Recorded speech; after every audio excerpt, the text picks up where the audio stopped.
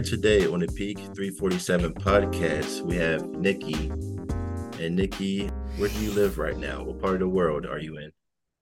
Right now, I'm in Amsterdam, but I lived in Tokyo for the past 10 years. Okay. So I was looking back at some things that you said that you wanted to talk about. Mhm. Um, so the first thing you wanted to talk about was living and starting a business in Tokyo. What are some Yeah. obstacles that you think people face living and starting a business in Tokyo? Well, first of all, the language barrier, of course, because everything, or pretty much everything, is in Japanese. Fortunately, if you want to start a business, there is also some help for people who are not fluent in Japanese. So there's a kind of like a chamber of commerce type thing where you can go and get some more information about what type of business you should start, like LTD or work as a freelancer or whatever. What are the tax benefits? Okay. How you And should are go they about kind of it. and are they like the business structures out there? Kind of like how we have here in the United States, we have like LLCs and stuff like that, S corps. Yeah, it's quite similar to that. So yeah, that's difficult, especially with the tax returns. But fortunately, the tax office is really helpful, and you can make an appointment, and they'll come and see you and sort everything out. Because the first year I had to do my tax return, I got like a booklet like this thick, and I was like, "Ah, how am I gonna do that?" And of course, everything in Japanese, so I got very um overwhelmed by everything. I was like, how I'm gonna manage. And yeah, fortunately they were very relaxed about it and said, yeah, just Okay. bring all your receipts, everything will help you sort it out. So Okay. so that was good. But I guess the biggest hurdle for me was yeah, culturally, there's some biases towards women in Japan. So being a Dutch business owner in Japan, definitely there were uh, some people that were like, oh, you're a foreigner, you're a woman, and so obviously you don't know what you're doing. So they weren't all as helpful as I would have liked them to be. So also some people would be like, oh, why don't you even want to start your own business? Your husband is making enough money, so why even bother? And if you make too much money, then it it might be hurtful for you in terms of not falling under his insurance anymore, and not and having to arrange something yourself for pension and that kind of thing. So some people were really trying to dissuade me, like, oh, this is not common for women in Japan to start a business, and they prefer to just be a housewife. So why don't you just do that, and you don't have to work and just be the expat wife. So yeah, Yeah. that um, preconception that I faced when I wanted to start out. Okay. So it sounds pretty traditional out there in Japan. Am Oh I yeah, correct? for sure. Yeah, yeah, yeah. Okay. So as far as starting your business, was it difficult to actually get it up and running? And did a lot of people show you support out there, being a woman entrepreneur? Yeah, I did get the impression that some people are like, well, there's a lot of risk involved with starting your own business, and you need to get insurance, and you need so many things that you need to take care of. So why even bother? So some people did try to scare me out of not starting to begin with, but I was very determined and was like, yeah, this is really what I want to do, and I want to do it right. I don't want it to be some kind of hobby. Yeah. So yeah, I persevered, and even though people were telling me like, oh, you don't even need to do this, and just go back to being the expat wife and just drinking tea with your girlfriends or something. I was like, no, this is what I'm going to do. I need this in my life right now, so I don't care, and I will make it work. So yeah.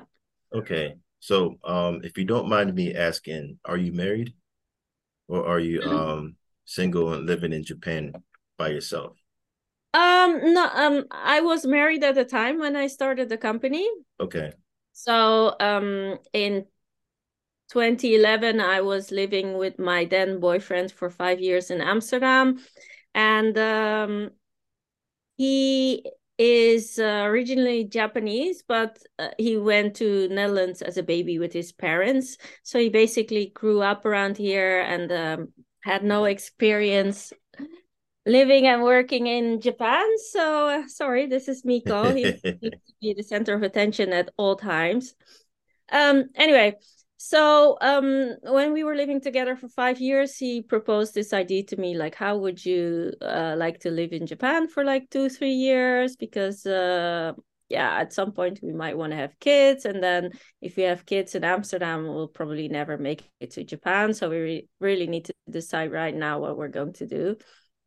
So I told him, yeah, sure, see if you can find a job, I'll come with you. And I really underestimated what it was going to mean. I thought, oh, I have a bachelor's degree, my English isn't bad. I mean, Tokyo, New York, Sydney, London, that's all very international. So I'm sure Tokyo will be the same, I'll get a job and it'll be fine.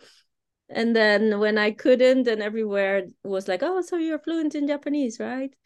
So I thought, oh, I'll just study Japanese for a year and then I'll be fluent and I'll get a job. And still, I couldn't find a job. Um, so that's when a friend of mine gave me the idea, like, why don't you start your own business? And at first, I was a bit hesitant, but then I thought, yeah, why not?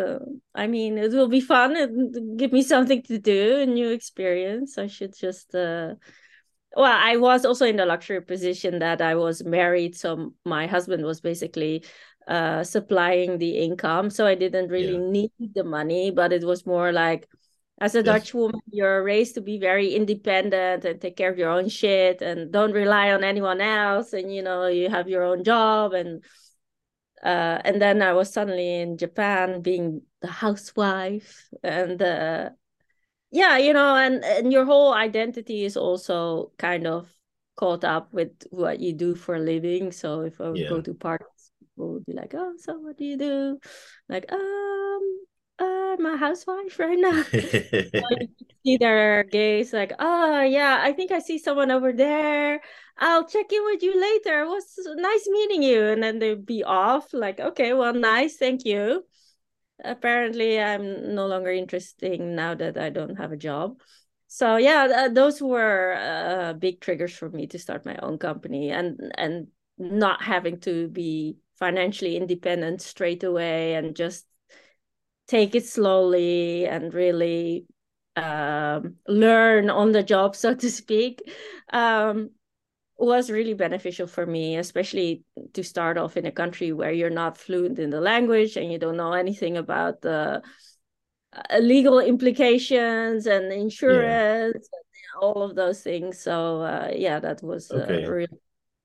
But I'm pretty sure that it was kind of easy for you to learn the language and get a hang of things, right? Did they provide a Uh, lot of like material or like free language classes or something like that? Or did you have to pursue it on your own? no, yeah, I had to pursue it on my own. I mean, Okay. there is a Dutch community in Tokyo, and a lot of the women were all having classes at the same spot. So they said, "Oh yeah, it'll be fun, and we can hang out after class." So I thought, okay, well that'll be fun. Yeah. So I started classes, but the thing was, the teachers couldn't speak any English, so they were explaining everything in Japanese. Mm. So after the class, I was just looking everything up online and like, what does this even mean? Like, I don't understand any of it. And it's not like, I mean, of course, I was raised in Europe, so I'm used to studying languages and speaking multiple languages. But I mean, like German, Dutch, English is kind of comparable. So even if you Yeah. don't understand it completely, you still might have some idea. And the same with Spanish, French, Italian, and Portuguese. I mean, it's not exactly the same, but the base is the same. So some words are similar, so it's easier. But Japanese, except for a lot of English loan words that they completely butcher, there's nothing to kind of hang your hat on or to kind of give you any idea what, like, the sentence structure is completely different, the grammar is completely different, the writing is completely different. So it was definitely, and also Japanese is a low context language and English is a high context language, meaning that in English and in Dutch, you just say what's on your mind. You just say like, oh, how do you feel about this? Is this something you would go for? And someone will just say, oh, yeah, sounds like a good idea. Or like, no, I don't think that's something for me. But Japanese is a high context language, meaning that you have to read in between the lines. So people will not straight out tell you what's on their mind or how they feel about things, or even give you yes or no answer. Yeah. They will say things like chotto, and that can mean basically anything. So it's all about the pronunciation and like their body language and uh, how well do you know them, what kind of impression you get of them. Like in business meetings as well, people will never straight away tell you like, oh, that's a crap idea, or so yeah, doing business in Japan, it's so complicated and there's so many unwritten rules, and so many opportunity for you to mess up because you have no idea what you're doing and you didn't even know that something is a thing.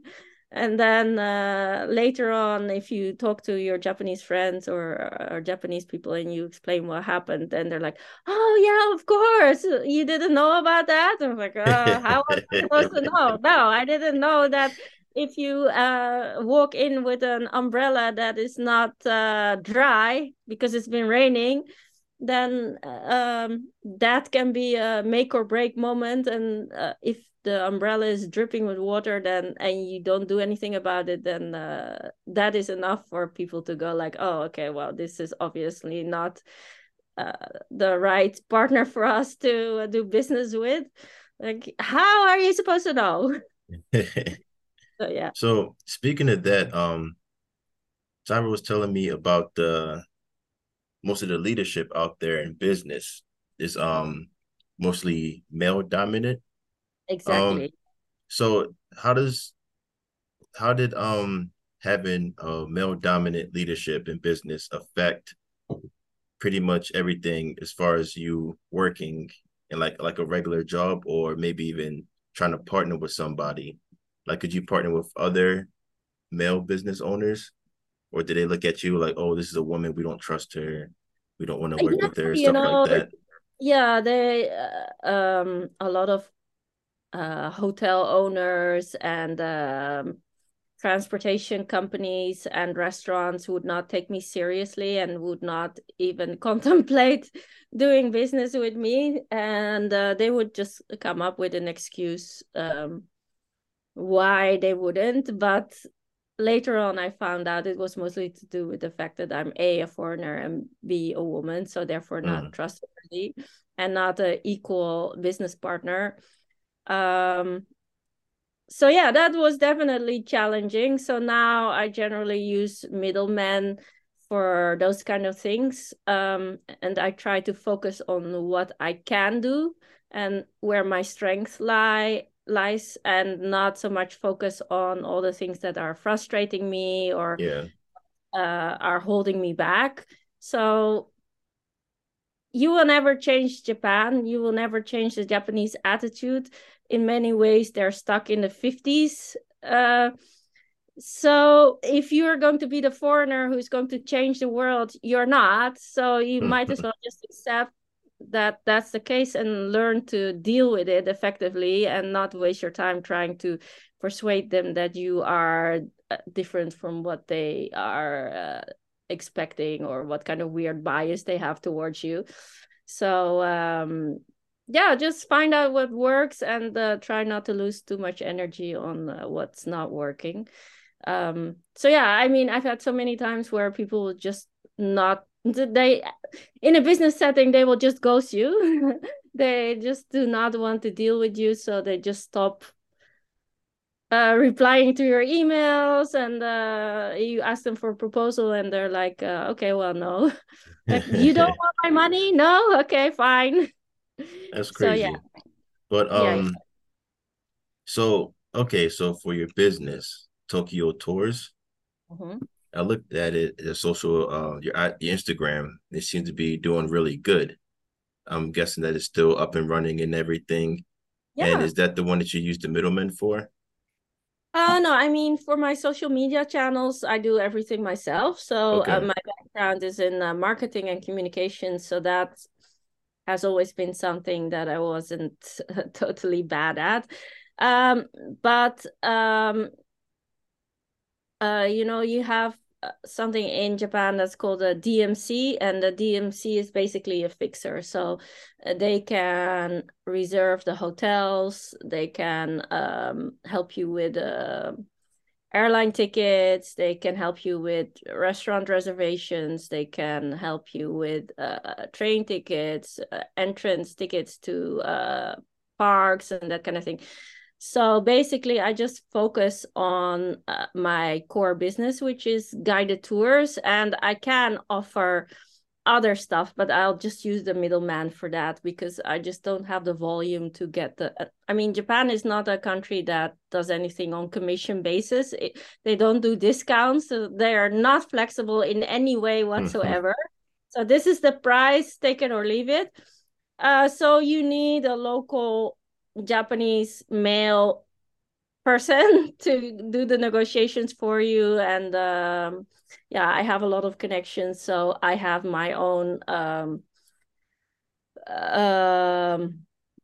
setup with them regarding pricing and that kind of thing, and I'll just kind of throw it their way, like, can you just fix it and let me know what it costs, and I'll deal with the client myself, but you do all the stuff that I don't want to do.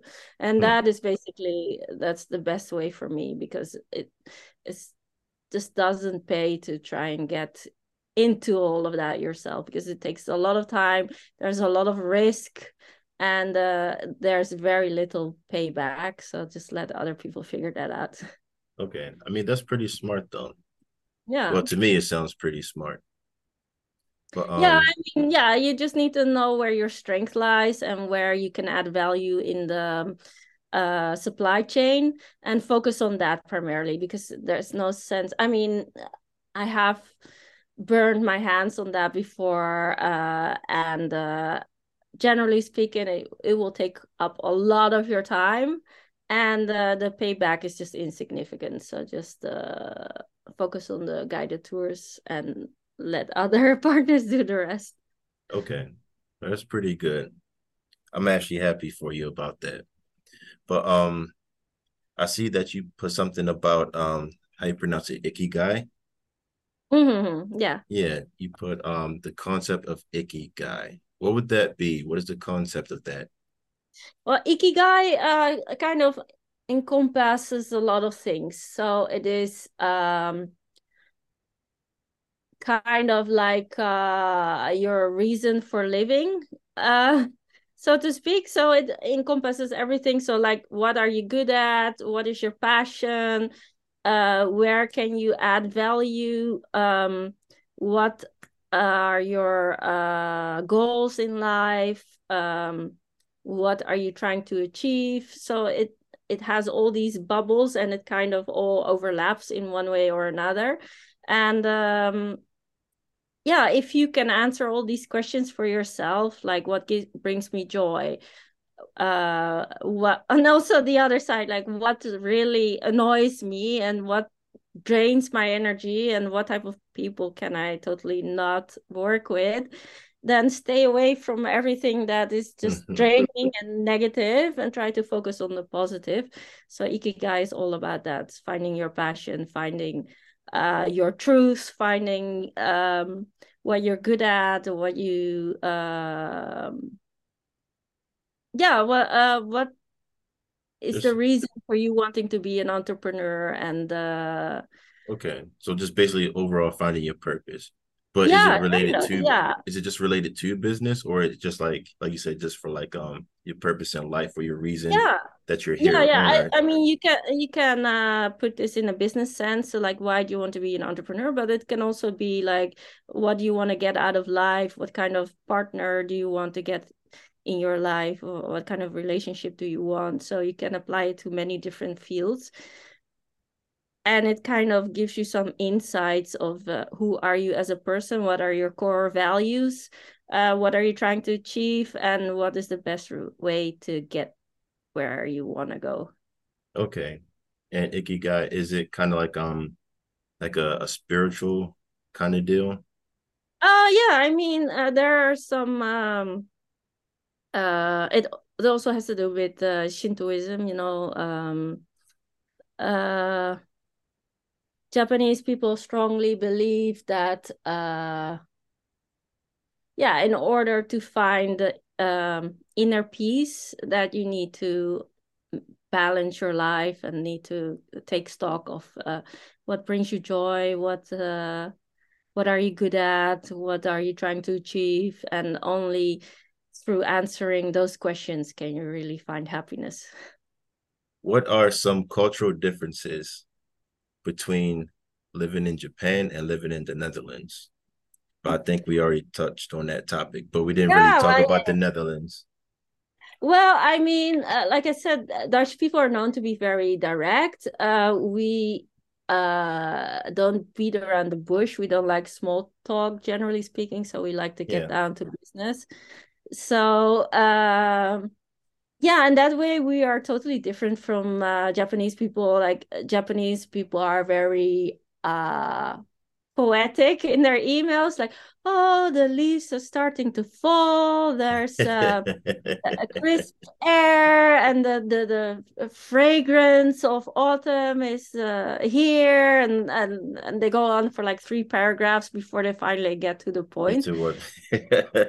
Yeah, whereas we Dutch people are like, ah, can we just hurry this along?